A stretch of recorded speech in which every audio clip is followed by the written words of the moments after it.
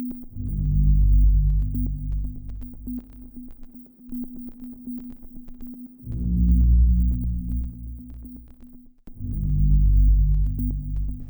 to the Intelligence Download, a podcast from BAE Systems. I'm Ben Tudor. Today I'm talking to John Beadle.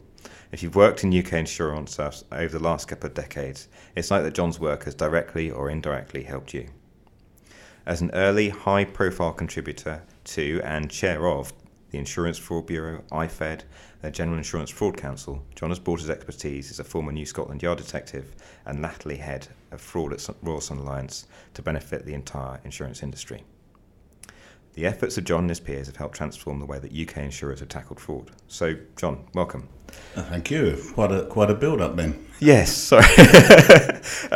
Could we start off by talking a little bit about how you got into insurance fraud? Making the jump from the police to a more commercial counter fraud role isn't uncommon, but I'm interested in how you made this move.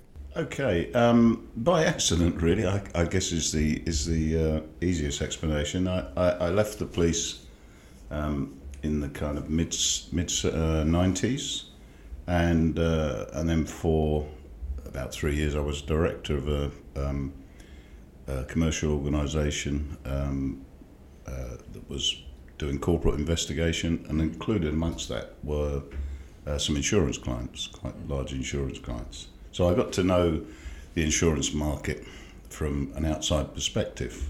And there came to a point when I was doing consultancy generally in the corporate investigation space, and RSA asked me to help them with a problem that they thought they had, which sounds quite ironic now, where they thought they might have a problem in respect of fraud, and could I carry out some work for them and report back to the board.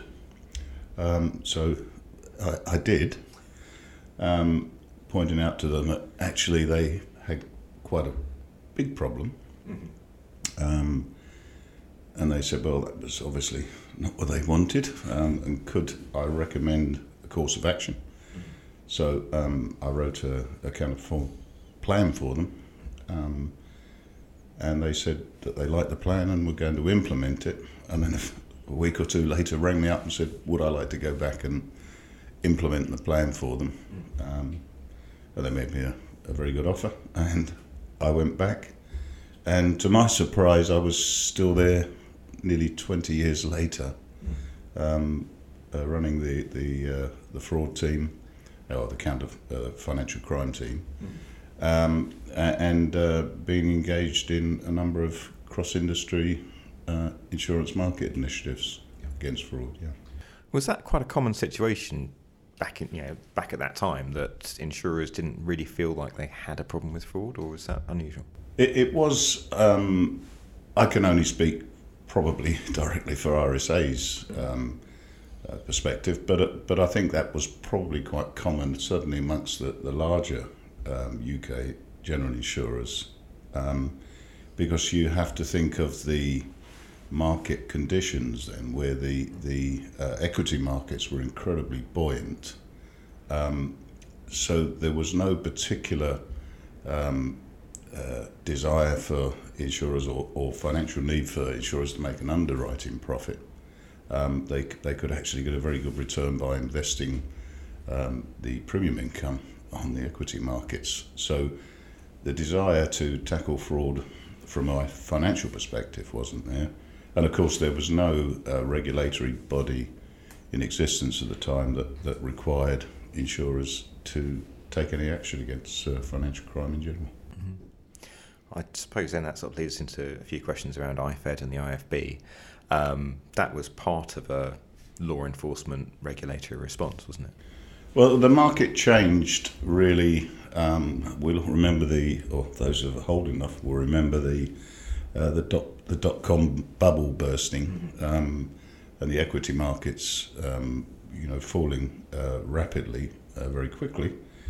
So the kind of business model for general insurers in terms of investing premium income and getting good equity returns didn't exist anymore. And of course, around about that time, the Financial Services Authority was established, and they came at things from a consumer protection viewpoint and said to insurers, actually it's not fair on your customers to ignore fraud and simply pass the cost of that fraud on in terms of premium increases. So there became a sort of double hit to insurers in a very short space of time, where they really had to do something to tackle fraud. Yeah, there was an economic reason, but also regulatory imperative to do that. Absolutely, yeah. So how would you characterise the response of the insurance industry at the point then? I would say they did what was necessary. Mm-hmm. I wouldn't say necessarily enthusiastically, but if you look at how you're going to tackle fraud, you can put some really quite simple measures in respect of claims fraud, and you can judge very quickly how you're going to get a return on your investment in that respect. So most insurers around about this time began taking insurance claims fraud quite seriously, and establishing internal teams or external investigative resource to tackle it. I suppose that raises a bit of a chicken and egg question. I remember around about that time, cash for crash suddenly beginning to become something that was in the public consciousness. Was there a fraud problem before the industry started to tackle it? Was there a fraud problem before the industry began to tackle it? I think there was, from the work that I did for RSA at the end of the 90s. Certainly there was, but it was pretty much ignored for the reasons I outlined earlier. And then you look at the changing culture in Britain, where the no blame or the blame society arose, and we copied, I think, our American colleagues in that respect of a claim culture and a litigant society that looked at every opportunity for getting money out of financial institutions, and insurers were no exception. So the crash for cash phenomenon grew up where the legal profession realised that there was, I think, money to be made in this space, and we had a whole industry that grew up aimed at facilitating whiplash, primarily claims against insurers, and it became such an epidemic problem that it made, frankly, the motor market in the UK a really very unprofitable place for insurers, because it just drove the cost of claims skyrocketing up and made the normal motor insurance book actually very unprofitable. And that also had a direct effect on consumers as well. You mentioned sort of the litigious attitude coming in, but also people realising that, hold on a sec, and this was an education piece almost by the insurance industry, that this is something that's passed on to customers as well eventually, who are maybe not to blame at all. Absolutely, and again, as the FSA have told insurers, you can't ignore fraud and just pass the cost on. But with spiralling claims cost on motor insurance, clearly premiums have to rise, and insurers came under fire for the rapid rise in motor premiums, and of course responded by saying it's not our fault. There's this epidemic of fraud being aimed against us, and you, the government and the regulators, are doing nothing to help us. And actually that was probably quite fair comment at the time, because I think insurers felt pretty alone in the world back then. And of course in the early 2000s, we recognised, the major insurers recognised that this was almost an insoluble problem, because we couldn't tackle these very organised criminal gangs by just focusing on our own internal systems or data because we didn't have a wide enough view of what was happening across the market. So we came together in around about 2004, 2005 and began planning how we could tackle it better. And that led to us setting up the Insurance Fraud Bureau in 2006, which was able to focus on the market-wide fraud picture and utilise data across the market to spot these very big linked network frauds. Of course, they used net reveal, which back in those days was Detica, of course, net reveal across the industry data, which gave them a very good picture of the network fraud, and we began to tackle it in a kind of much more organised and professional way. So effectively, insurers working in collaboration both with themselves, with each other and law enforcement, regulator as well. Yes. It's something that seems almost a bit of a model for other financial markets and financial sectors, but also internationally. Can you talk a little bit about that? Well, I think having been the chairman of the IFB at its launch, I've been asked quite a lot of times since from other countries about how we went about doing what we did, and frankly, I wouldn't quite describe it as being designed on the back of a fag packet, as they say, but it probably wasn't much more than that, in the sense that we knew we had to do something quickly. Yeah. The insurance industry isn't renowned for acting with a great deal of speed and cut through, but the problem was so pressing that within the space of, I would say, 12 months, we'd gone from outline idea to implementation, which was sort of breathtaking speed for the insurance industry in a cross-market perspective. And we did it by, I think we had a 4-page memorandum of understanding. Yeah, that's commendably brief. Yes, and an agreement to fund the IFB. And that actually managed to work and got us off the ground until sort of about 4 or 5 years later, when it was much more formalised and put on a much more professional business footing that it now exists on. But at the time, we cut, I think, some corners probably in order to get the IFB off the ground and doing what we thought it could do, and in fact history has shown it did do. It's been remarkably effective. I suppose one question I'd have is if somebody in another country or another market was looking at this and saying, we need to do this too, what 3 pieces of advice would you have for them? I'd say you need to agree to share your data, which is the first fundamental thing you need. You need a good analytical software overlaying that data that will enable you to identify the commonality of fraud across the market. And then you need the will and determination to fund the unit and keep it going in a corporate market way rather than a selfish company perspective. So there needs to be sometimes you need to make decisions which might not suit your company necessarily, but actually is corporately for the market the right thing to do.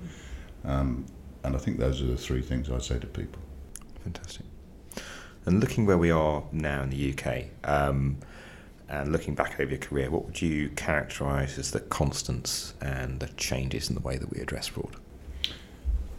Oh, that's a big question. I think fraud is one of those things. I've heard it described variously. Probably the best one that's described it is like a balloon where you squeeze it in one place, it bursts out in another, and I think fraud is very much like that. So as soon as you close off one avenue, you open inevitably, or another one opens, so it's recognising that it's actually constantly changing. But pretty much it has stayed similar to when it started, except that of course we now have more. Not only do we have technology to assist us, but of course the bad guys out there also have technology to assist them. For us to get attacked across the web space and by bots is now the kind of thing that we are seeing and will continue to see, I think, in the future. So you need to think we're not the only people who have technology to help us. So expect this to move into a much more technical and technology-based sphere, I think, in the future. A bit more of a technology arms race, effectively. Yeah, I think that's correct. From conventional fraud, from an industry perspective, I am really proud of the things that we've done from a cross-industry perspective. So having set up the Insurance Fraud Bureau, which would essentially help us to detect organised fraudsters across the market, we then kind of drew up a strategy of how do we make this a deterrent, how do we step up the deterrent factor against fraud. And of course, one of the best things to do is to catch people and then prosecute them and hopefully lock them up in prison.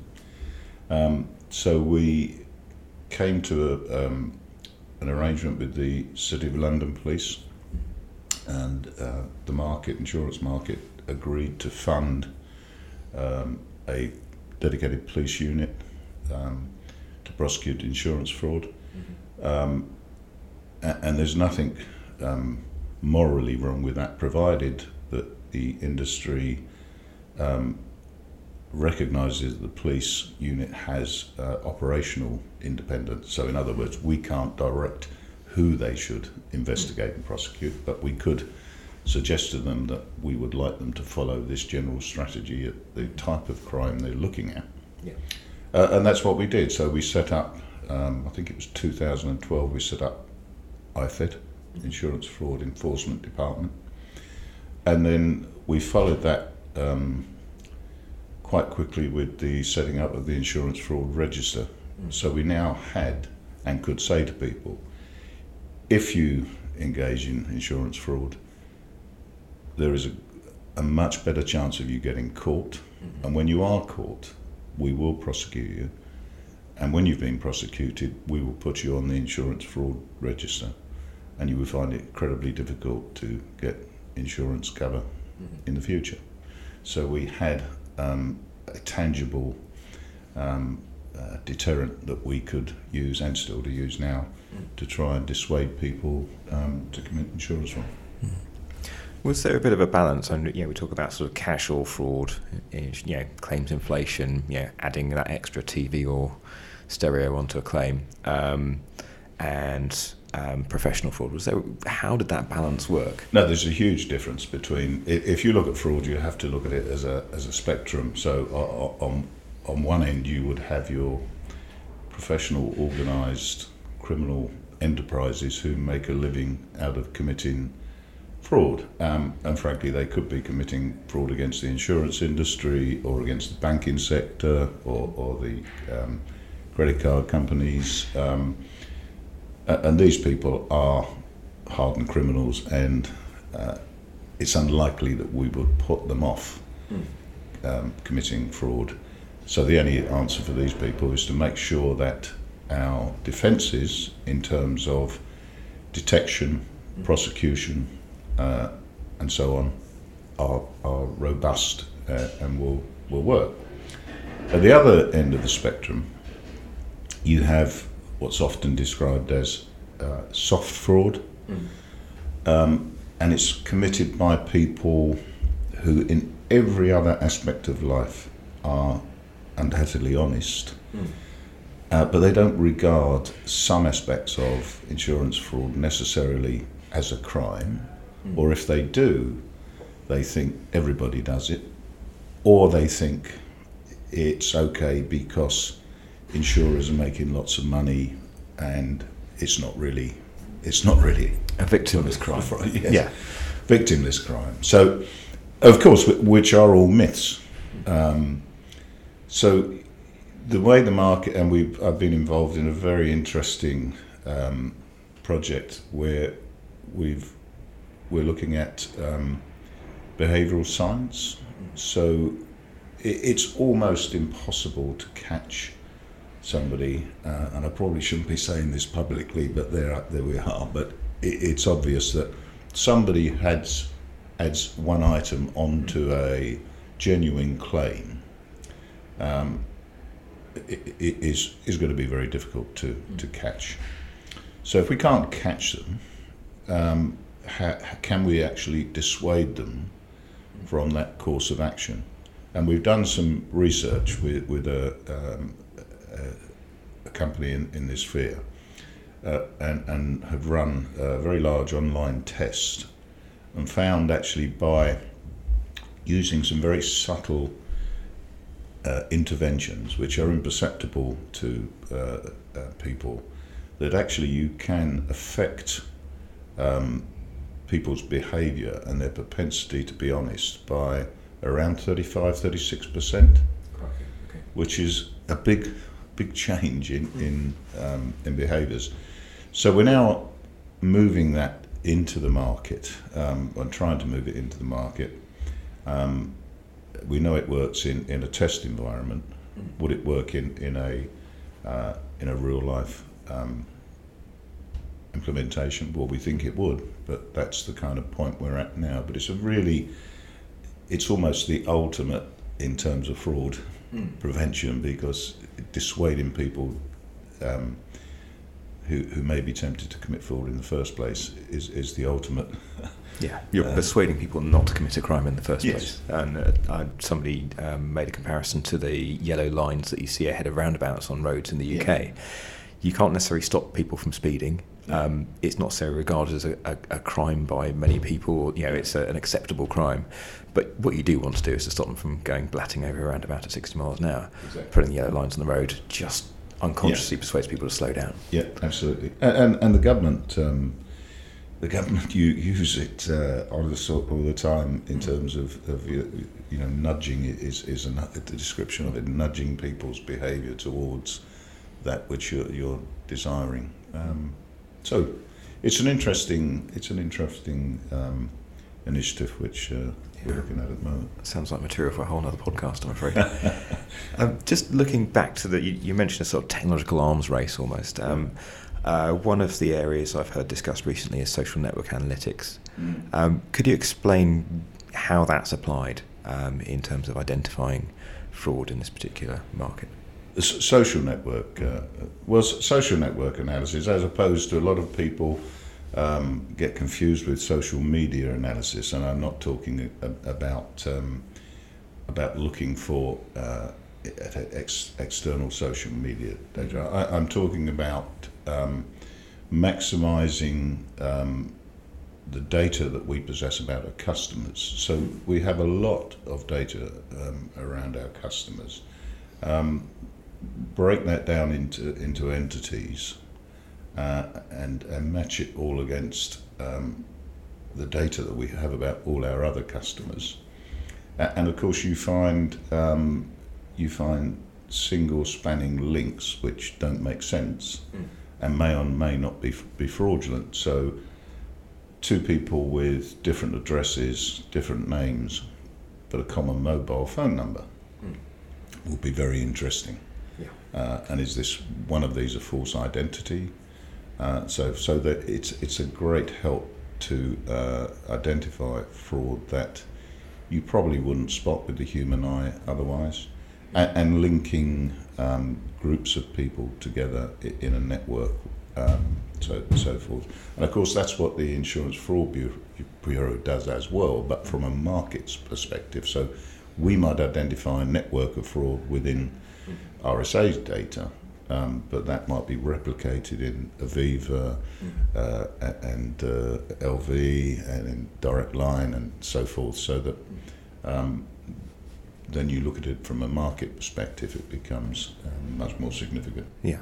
So, and just to reiterate one of the things you said there, this isn't about looking at individual claimants' Facebook profiles or individual policyholders' social media accounts or anything like that. This is about understanding patterns of suspicious behaviour or suspicious data within the data corpus that you have. Yes. And I think one example somebody gave me a while back was the same solicitor being used for a large number of claims in one particular area might point to stage claims, for example. Yes, absolutely. And of course you can overlay that with predictive modelling and a set of a balanced scorecard against which you would run it as well. But I think particularly in certain books of business, so motor book in particular, network analysis is very effective in identifying fraud. Yeah.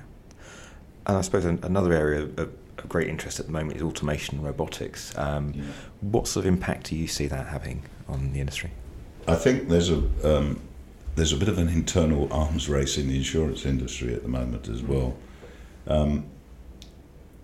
So I think I mentioned earlier that when you start off tackling fraud, your natural place to start is in the claims space, so you can easily measure your return in terms of indemnity benefit against your investment. But if you think about it logically, if you could move those detection systems to the front end of the business and actually ensure that the people you're taking on and you're doing business with are people you want to take business with and the risks that you want to write, you actually, and we know this from research and from pilots we've run, that you can improve your overall loss ratio by actually sometimes selling a little bit less business but selling it to the right people and writing the risks that you think you're writing. So there is a movement to put our controls in the front end, and of course we know ghost broking in the motor industry continues to be a huge problem. If you don't have controls in the front end, it will devastate your book of business. So everybody is trying to move out controls to the front end. Of course, the irony is if you don't do that, and you become the one insurer left with no front end controls, guess where all the bad guys are going to head for. So that's a kind of race. And then we have technology being developed now, which is being implemented progressively now across the market, where robotics and automation will be an everyday occurrence and straight through processing of claims. So there will be very little human intervention between insurers and customers. The digital journey will be what everybody will want in the future, and that's great. Of course, it's great for customers, good for insurers because there's less cost to it. Not so good for staff because I guess there'll be less staff inevitably in a robotised insurance world. But of course, if you don't have the right controls in place in this electronic and digitalised process, then you are going to end up paying out money at the end of that process to your fraudsters. So it's a kind of a bit of a technology race now to ensure that our new digitalised journey and robotics includes layers of counter fraud detection, which are going to give us effective protection to continue in this straight through processing. And the role of the human is still quite an important one, I suppose. And before any FCI yes, I'm not writing off humans completely. And of course, at the end, if you detect some fraudulent behaviour, you still need human intervention at that point. I'm not suggesting that we do away with all. But some of the things that we do currently just won't be done in a new digitalised world because you won't need to do them. And that's just a fact of life, not just in the insurance industry, of course, but in just about every industry that you can think of. Yeah. Excellent. I suppose one final question. I've heard it said that the UK is a long way ahead of other insurance markets in terms of general innovation and counter fraud. Do you think this is true? And what would you love to see other markets? What would you love to see this country adopt that other markets have already done, perhaps? I think the UK is, from my experience, it is a decade ahead of a lot of other countries. Obviously, as a large insurer with global interests at RSA, when I was there, I travelled to quite a lot of countries.